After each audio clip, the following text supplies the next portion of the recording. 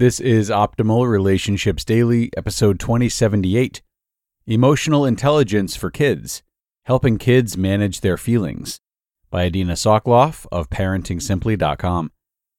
Hello, everybody, and welcome back to ORD. My name is Greg Adina, and I am your host and narrator.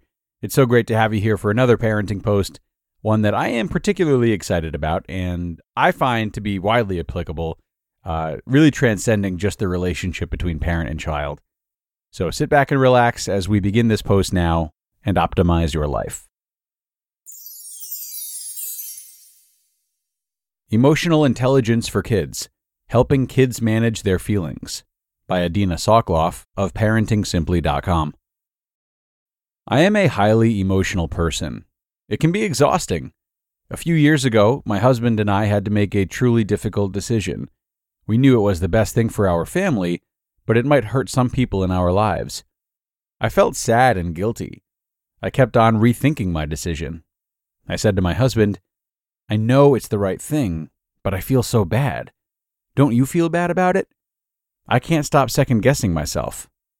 He said, "I feel bad, but I know we made the right decision, and that's that. I don't need to think about it anymore." I looked at him in awe and wonder. That's it. You can just turn off your emotions just like that. Can I borrow your brain until this is all over? I am constantly working on controlling my emotions. They often overwhelm me. It's tough for me to make decisions. I've learned that in order to gain clarity, I need to recognize that I have many feelings at once. Most humans do. And I need to name the feelings, empathize with myself, that I'm experiencing. This can help me gain control of my thoughts and ultimately allow me to solve my big and little problems. Being able to do this is one of the ingredients of developing my skills in the area of emotional intelligence. So, when my son has a temper tantrum and I lose my patience with him, instead of using all the wonderful skills that I teach and preach, I can feel the following: annoyed at him for having the tantrum in the first place, guilty because I yelled, embarrassed for losing it, and tired from having to deal with the tantrum. I can then empathize with myself. I am annoyed, guilty, embarrassed, and tired. It is only then that I have the ability to objectively assess the situation. I can then figure out if I can let the situation go, apologize, or offer this child some empathy. Children and teens also may have trouble managing all their different emotions. They have a hard time because they feel things strongly, and their feelings can be so overwhelming. Temper tantrums, bad moods, slammed doors, and arguments can result. We can help them recognize that having conflicting emotions is normal. Kids and adults are not so different, and we can aid them in recognizing and naming their feelings in appropriate ways. Children feel relieved when they understand that they can have contradictory emotions. This can help reduce negative behavior. It allows children to think independently, foster resilience, and improves their problem-solving skills. It broadens their knowledge of emotions and increases their vocabulary of feeling words. This helps them become aware of their feelings and the feelings of others, an important skill that develops and expands on their ability to empathize. The ability to empathize is one of the vital characteristic traits found in emotionally intelligent people. Here are some typical scripts you can use to introduce your children and teens to the concept of having more than one feeling at once. New siblings. Younger children. You might have two feelings about the new baby. Sometimes you'll be happy to have a new baby in the house. It can be fun and exciting. Sometimes it will be very busy and overwhelming. If you get sad, just let me know. Say, "Daddy, I need attention." Other children. New babies can be exciting and fun. They can also be a lot of work. Just make sure to let me know when you need a break. Trouble with friends. Younger children. You like to play with Eli, but sometimes you get annoyed because he likes to be in charge of what games you play. Older children. You sound angry and hurt.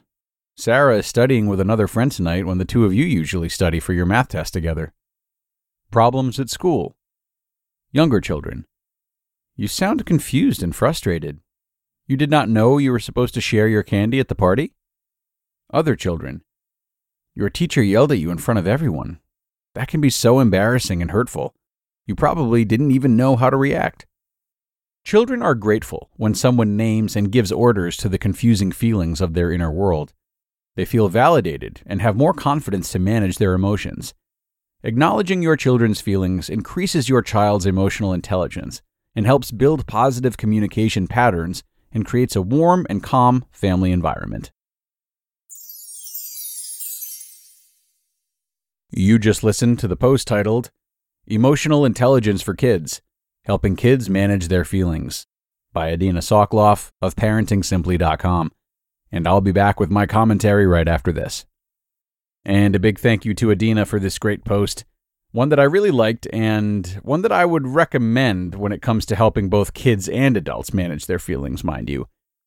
I especially like how she began this one too, by telling the story of how she first had to see the benefits of acknowledging the nuances of her own emotions before she could do the same so confidently with her children.